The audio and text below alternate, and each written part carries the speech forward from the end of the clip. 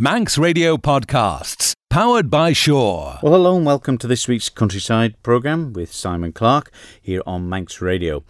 And this week we look ahead to the celebration of the Manx Electric Railway's 125th year.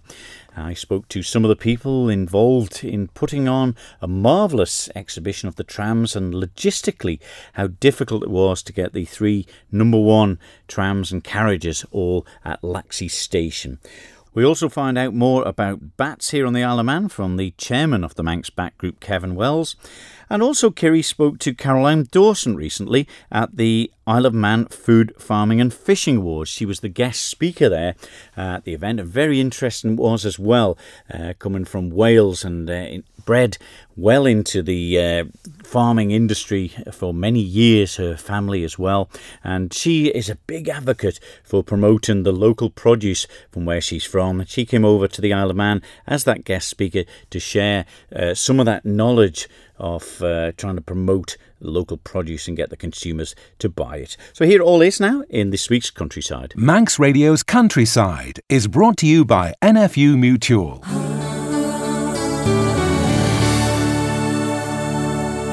Well, recently on Countryside, you'll have heard us speaking to some of the winners of the Isle of Man Farming, Food and Fishing Awards. Well, Kiri caught up with the guest speaker at the awards, Caroline Dawson. Caroline, welcome back to the Isle of Man. I believe this isn't your first visit here. No, not at all. I think I've lost count now, but it's around the 6th or 7th time I've been across to the Isle of Man. You were active in the Young Farmers many years ago then. Yeah, I probably got myself a bit of a reputation back in the day. It's strange actually to be here sort of, speaking and taking part of the show in this sort of kind of way. Normally I'm sort of stock judging or perhaps in the beer tent. And what was the purpose of your visit this time? So this time I was invited over to give a talk really and sort of share my expertise on food and drink over in Wales. We had the fantastic food awards, so it was celebrating the best of the Isle of Man. So for me it was great to sort of see the producers, the products and sort of share what I do really, hopefully inspire the Manx producers. This is it, but you also sit on the board. You're a judge of Fine Foods. Yeah, so for my sins the last 3 years I've been a judge on the Guild of Fine Food. I've judged the Great Taste Awards and it was really great to actually walk into the food hall today and sort of see the sort of plethora of awards that, for such a small island really, sort of how well you guys have done. And I suppose you could compare this to your food hall back at the Royal Welsh in particular. Oh, the Royal Welsh show is just mega. Our food hall is, I think it's on sort of steroids. It's just mega. We have a business lounge and a good couple of hundred producers there, and it's sort of celebrating the best of Wales. But yeah, it's just on epic proportions. And how does a buyer's hall work? So we have a buyer's hall, but we'll call it a trade lounge. So upstairs we have like a showcase of around 250 products with a lot of emphasis on sort of new and innovative products. So what we do is invite all the buyers to the show, so the likes of your large sort of multiples, your retailers, wholesalers, that kind of thing, and sort of try and get some deals sort of brokered and made whilst at the show. So it is really important to the Welsh economy. It's huge. Some of the deals that came out of the show, which only happened a few weeks ago, we're actually going to be on supermarket shelves within a couple of weeks, and it's worth sort of thousands, hundreds of thousands of pounds, just a couple of days, at a show. So it works. It definitely works. It sure does, yeah. But when you think of Wales, you always think of Welsh lamb. But tonight in your speech, you said differently. Well, everybody thinks of Wales and everybody thinks of Wales and sheep. But yeah, I came across something this week which was sort of quite interesting in the fact that the export market over in Wales is actually, it's bigger within seafood than it is for lamb, which actually, it surprised me, and I think it surprised some guys this evening. But it's a real fast-growing sector, and they do it all without any sort of grants and support, so, good on them. And you have a system in Wales, the mentoring of business, and this is something you're particularly fond of, especially in the seafood area. Well, yeah, we've got a really sort of rigorous system in Wales where we sort of take businesses through from sort of small sort of SME kind of businesses right through to sort of getting into the large sort of multiple retailers. And we've got all the sort of different steps in place, so we can do sort of food innovation work, we can do research, we can do market development. It's sort of right the way through, and it really gives them that sort of boost and good handhold sort of to get them sort of progressing up through the ranks. And it's that support that's essential for business development. Oh, for sure. And I think over in Wales, even in the last sort of 5 or 6 years, the sort of difference that we've seen seen in the food industry, and I think a lot of it is down to the sort of support mechanisms as Welsh Government Food and Drink Wales, what they've got in place. But you're no stranger of hard work. At the weekends, you're a busy girl too. Oh, for my sins, yeah.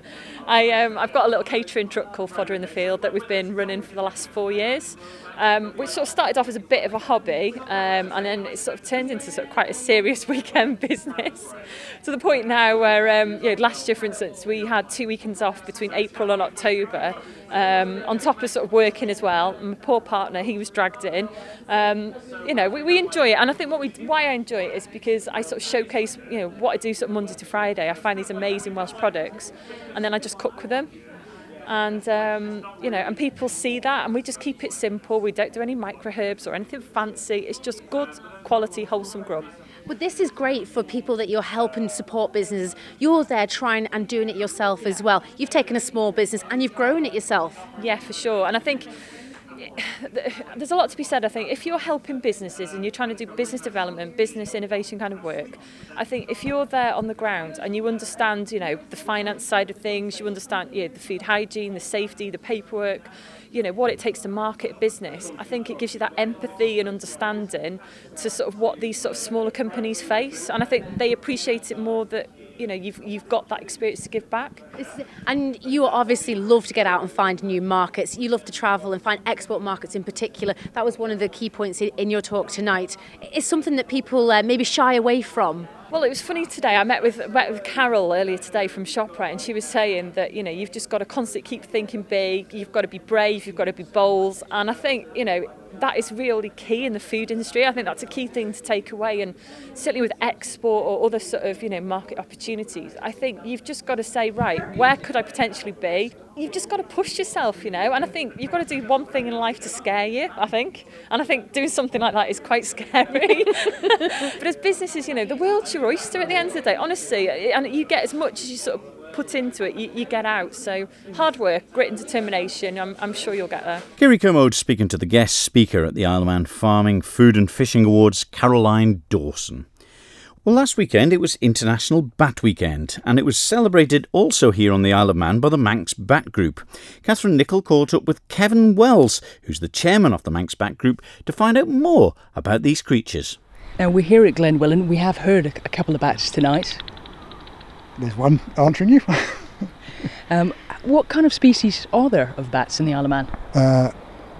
Up until very recently, there were 7 species of bat on the Isle of Man. Common pipistrelle, soprano pipistrelle, Lisla, brown long-ear, grey-whiskered, Daubenton's and Natteras.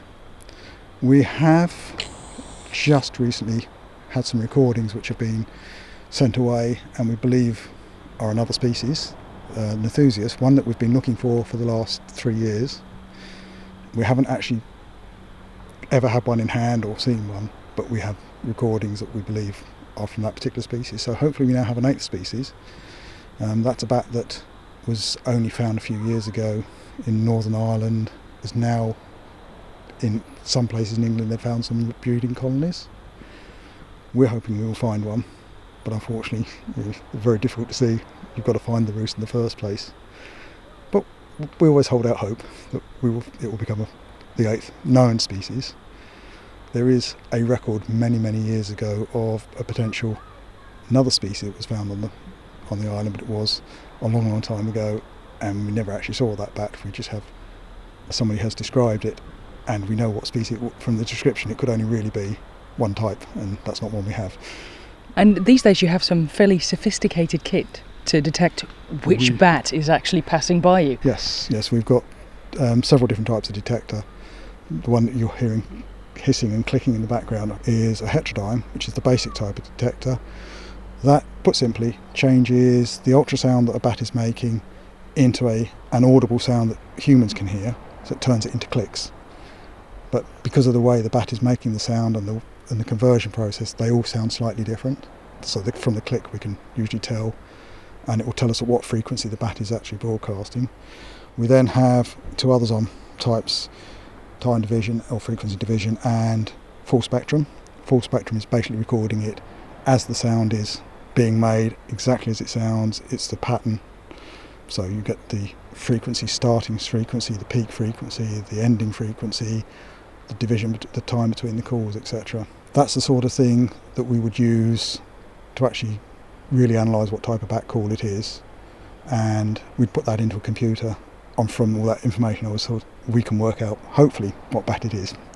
There is another type that we leave out at night to monitor, something called nanobat, and that uses zero crossing frequency, and that will record overnight any bat that passes by, and then we take that and we'll run that through some software on the computer, and we're looking at the pattern and hopefully detecting what type of bats have been around in that area at night. Oh, there goes another bat. And it's surprising. I mean, I certainly didn't know how small some of the bats are. I suppose everybody's used to the bats you see on television or in cartoons, and they're a fair size. Yeah, the fruit bats, which are the ones that you've seen at the wildlife park, etc. Our bats are anything from inch and a half body length, up to one about the size of a hamster. The most common bat, the common pipistrelle we have, will fit on the pad of your thumb, body size. So tries to give you an idea. You can put it in a matchbox. It's folded up. But flying, it's a little bit bigger. Flying, its wingspan is about 20 centimetres, so it looks a lot bigger when it's flying, which is why everybody thinks they're a lot bigger than they actually are. But they are quite small and nice little furry creatures. And bats do tend to have not the greatest reputation. Nowadays, bats don't have a great reputation. Since Dracula. Oh, that's a Leisler bat that you can hear flying around. It's a slightly different sound here. It's a chip chop, chip chop. That was just flying past. So that's another one of our species. So far you've had two species while you're standing here. Yeah, bats don't have a good reputation, mainly because of Dracula. Before then, they were actually considered lucky.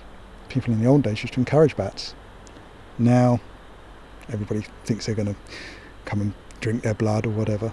There's actually only two species of vampire bat in the whole world, and there are over 1,100 species worldwide. So 2 out of 1,100 is not that bad.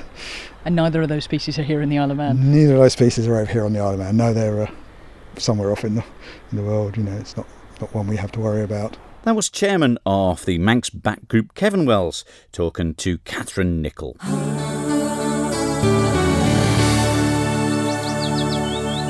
Manx Radio's Countryside is brought to you by NFU Mutual. Well, on Saturday, it's the start of a wonderful celebration of 125 years of the Manx Electric Railway. I spoke to some various people involved in getting the celebrations together. Firstly, I spoke to the customer service manager, Hannah Labeo. We've got a jam-packed week, basically, full of different events, some for enthusiasts that are coming from all over the world just specifically for this event. And then we've also got some for the actual people of the island, the residents, to help celebrate such a significant time, 125 years of the oldest tram in the world. Obviously, took quite a bit of planning, I would imagine, this. And I suppose when you're entertaining enthusiasts from all over the world, it's probably one of the biggest events that you'll have. Yes, it has. A lot of planning and a lot of sleepless nights, I'd say, as well. We have a lot of volunteers and a lot of enthusiasts that come with us with their ideas. And the way that we work is they come with the brilliant ideas. We see if they can actually come into fruition and make them logistically work with other members of the team. Now, you've had to organise quite a bit ahead of this, I'd imagine. Yeah, so one of the things that we're really working on organising at the moment is the festival day. We've got a big birthday party happening in Laxey on the 2nd of September.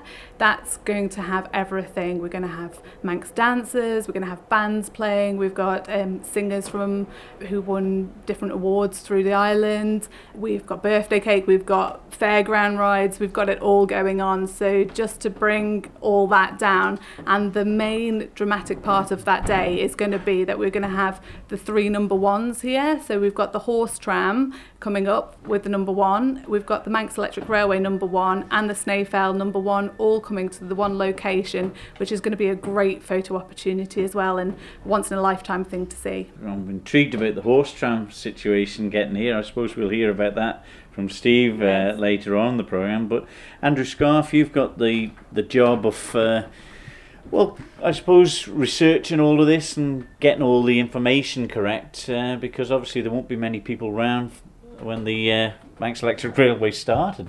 Sadly, Simon, there's nobody around that I'm aware of. It'd be very interesting if there was, because I'd have 1,001 questions to ask them. Yeah, I've been involved. As Hannah said, we've got an action-packed week, and it's taken a lot of putting together. I've been involved with it now, I think probably 2 years. I think we first came up with the plan to do something, so we've been working on it for that long. One of my other main involvements is I lead the team of volunteers that come in and help the railway staff through a variety of tasks. But our main project has been restoring car number 14. It's gone on for 3 years. I've been living, breathing and dreaming about car 14 at that time, but finally it's come to fruition. It's going to be the highlight, I think, of the week, where loads of people are going to come over and see it. It's the first time it's run since 1978, carrying a passenger. And there's one just coming past us here now, number 20. That's number 20. It's a mere youngster, really, compared to number 1 that we're sitting on now. Number 20 dates back to 1899.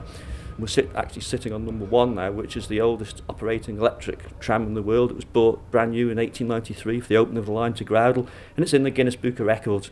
So we're very, very proud of it. So this Manx Electric Railway is the oldest running one in the world with this car? It's the oldest electric tram still in operation on its original line, so it's still doing what it was built to do 125 years ago, which is carrying passengers on the Manx Electric Railway. It's not in a museum, it's on a working railway, still doing its original job. That's pretty incredible. And when we're sitting looking in round it now, the varnished wood, which I suppose has been one of the secrets to keeping these vehicles preserved. Yeah, it's an incredible piece of woodwork skill. The joiners who built this were extremely talented and skilled people, and anybody that travels on it really needs to stop and look at the skill that's gone involved in building it. As you say, it's lovely varnished now, keeping it in tip-top working order. What about the volunteer side of it? How important is that? The volunteer side is something really that's only come on stream in the last few years, where we've been actively encouraged to come and get involved in helping.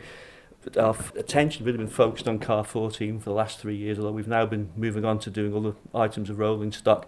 So what's so special about car 14? Car 14? Is it unique? Let's explain that. It is on the railway at the moment because it's what's known as a ratchet car, which means it's only got handbrakes only. All our other operational trams have got very powerful air brakes. And this one is a traditional handbrake car. So you look on the old pictures where you see somebody with the old drivers with the brass handles where they're winding up the front. It works entirely by muscle power of the driver. I have to say the brakes on it are very powerful, but rather than compressed air, it's the driver's skill in applying it. None of them are in use at the moment. We've got about 8 of these cars, and as sort of tourism died and faded away in the 1970s, they were taken out of service. So we had the idea to put one of them back in service. It's taken, say, 3 years. The first time that volunteers and the railway staff have worked together, and the results have been here for all to see on September, when the official launch day. It's been a long time, a lot of hard work, but we've got there in the end, and the car looks superb. 125 years ago it all started. Obviously, it was a small route then, was it? Yeah, it started in a very small way, Simon. The tramway opened back on 7th of September in 1893, just between Douglas and Groudle. At that time, there was nobody living there. It was out in the sort of the wild east of the Isle of Man. It extended in stages over the next few years to Laxey in 1894, Ramsey, Ballure 1898, and Ramsey itself in 1899. The very first section was just Douglas to Groudle for the first few weeks of the first season, and that's something we'll be celebrating in the week. On the actual 125th day itself, there'll be a special car using number 1 with invited guests going between Douglas and Groudle to relive that very first journey, and then come back to Derby Castle, where we're going to have the Governor unveiling a plaque to celebrate it. Well, Steve Hold, the vehicles are all going to end up in Laxey at some stage, including the horse tram. How much of a difficult job is arranging all of that? It's fairly difficult, but it's something that we all embrace. Since we take over the horse trams from the Douglas Corporation, they're part of our fleet now. We've been steadily doing the horse trams up and getting them into a really good condition, as I'm sure members of the public will see when they travel along the promenade. And bringing out number 1 is something that we all look forward to doing. We're going to use a local contractor who has rails on his low loader. We shall bring the horse tram out, and we're actually having horses at different stages through the day, which will be on the horse tram itself as well. So, as Hannah pointed out before, it would be a great picture opportunity for members of the public to go onto the trams and get their pictures taken and see the 3 number 1s from Isle of Man Railways all together now. Will they all run on the same track, or have they all got different widths? So explain that side of it. The Snaefell Mountain Railway runs on a 3.5 foot gauge. The low road, as we call it, the MER, and the horse trams run on a 3 foot gauge. So yeah, they are different gauges. So as you can see in the station now, we have the lines coming out, and you can physically see that the Snaefell 1 is 6 inches obviously wider because it has a fell brake on. It's different technology to how we work.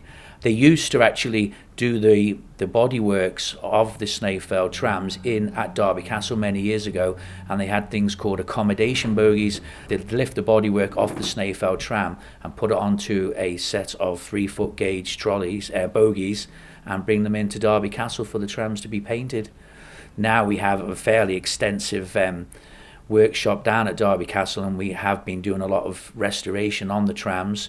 The fleet now is looking, as far as I'm concerned, in very tip-top condition, and we have all the full working sets out now, and again working with the volunteers who do a lot of the work for us as well on rubbing down, and a lot of the donkey work, Simon. They do an awful lot of the elbow grease.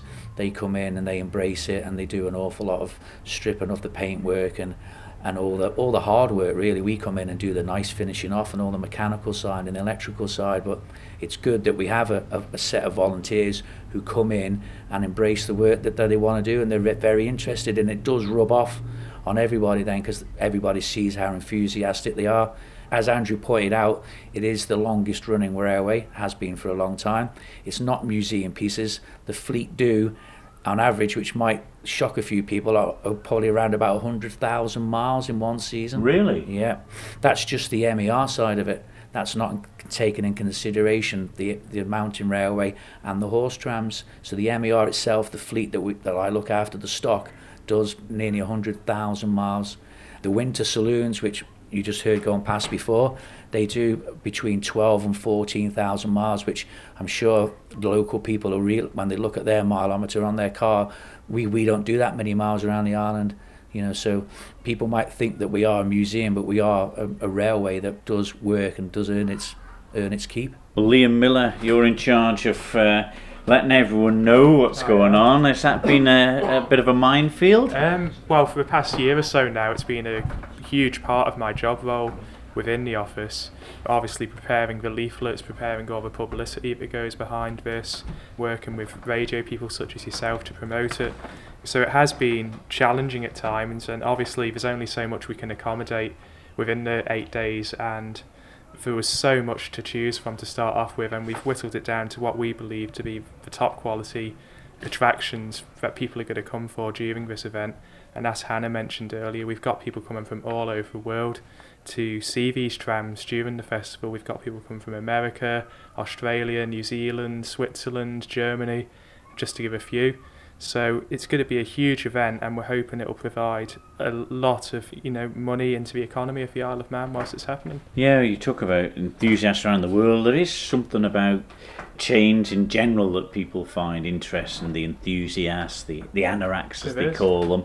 But when you look at this, even to somebody who may not know much about trains or anything like that, when you sit in this, it makes you think, wow, 125 years ago, this started out its role, and it's still going today doing it. It's very, very unique, and what we've got to remember is when this was new, electricity was in its infancy, and to come on an electric tramway in 1893 would have been an enormous deal to most of the public on the Isle of Man, who probably wouldn't have even ever seen a light bulb. So it's a great big deal, and we're very proud that it's still here 125 years on. Well, looking at the leaflet in front of me here, there's plenty going on for people from around the world, like you say. Maybe some of them won't be listening to Countryside, but some of the locals will. Yeah. What can they see? We've got a range of events over the 8 days. We've got the Family Day on the 2nd of September, which is going to be here at Laxey Station. We've got various attractions that Hannah mentioned earlier on. We've also got the opportunity to drive a tram. Really? We do, yeah. The ones for the 1st of September have actually sold out, so we're hoping to put some more on the following weekend, so we'll keep you up to date with that one, and hopefully there'll be another 12 spaces available, so if you want to book them, they would have to be booked very quick. On the 7th of September, it's probably one of the biggest days during the whole festival, as we've got a cavalcade of all operational stock. So we're hoping to have 14 tram sets out, and what will happen is they'll proceed through Laxey Station one by one, and Charles Guard will be here giving a history of the rolling stock that's coming through, and then once that's finished, the trams will resume their service for the day.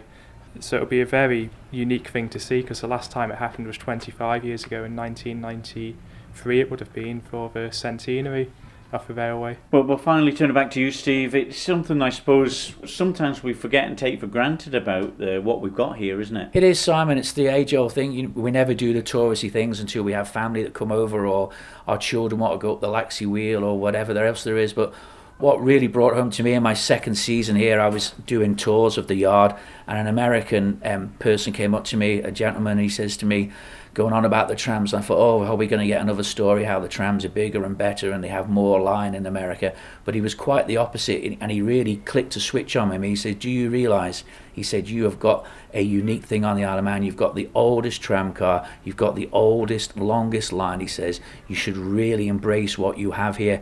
And it really did, I sort of stood back and thought, you know what, yeah, we have here. Because when I came here, I was from a maintenance side, and I thought, let's maintain these things. But to me, looking at them now, yes, they're living things to us, and we maintain them and treat them, and we really care for them. But he really clicked onto me, and I wish the Isle of Man public would sort of think, wow, we have got something unique here. It is, let's embrace it. Let's get out and enjoy the railway. And it's 125 years old, and it's fantastic. Well, there we are. Some of the people who were involved in getting the event organised to celebrate 125 years of the Manx Electric Railway. I was talking there to the Derby Castle Supervisor, Steve Hall, Liam Miller from Customer Services, Andrew Scarf from the Engineering Office, and firstly to Hannah LeBeau, the Customer Service Manager. And of course, it'll be a wonderful opportunity to see the 3 number 1 trams all at Laxey Station together. That'll be absolutely wonderful. All gets underway Saturday the 1st of September, and that runs through till the 8th. Just another event to mention as well, which is getting underway this Saturday. It's the St John's Produce Show. That is at the Methodist Hall at St John's. That all gets underway at 3 p.m. And just finally, a reminder for the public to be vigilant about tackling Dutch elm disease here on the Isle of Man. They've been asked to, have a look at the trees, if you see any signs of Dutch elm disease. And there's, of course, that See It, Snap It and Send It, which is in progress at the moment. If you think that it could be something that's like Dutch elm disease, just take a photograph of it and you can send it off straight away to the DEFRA officers there and get more details as well from DEFRA on the website. Manx Radio's Countryside is brought to you by NFU Mutual. Well, there we are, this week's Countryside, the celebrations of 125 years of the Manx Electric Railway, and that runs till the 8th of September. Also, there we heard from Caroline Dawson, the guest speaker at the recent Isle of Man Food, Farming and Fishing Awards, with some great ideas and enthusiasm to encourage people to buy local produce. And also the chairman of the Manx Back Group, Kevin Wells. That'll do for this week's Countryside. We're back next week with more, so we'll see you then. Bye-bye. Don't sit in the slow lane. Join the fast lane right now with Shaw's all-new Superfast Plus broadband. Enjoy more bandwidth, amazing speeds and the best value on the island from just £23.95 per month. So don't be left behind. Get a piece of the high-speed action with Superfast Plus broadband from Shaw. For details, visit our stores in Douglas, Ramsey and Port Erin or click shaw.com. Love being Shaw. Terms and conditions apply.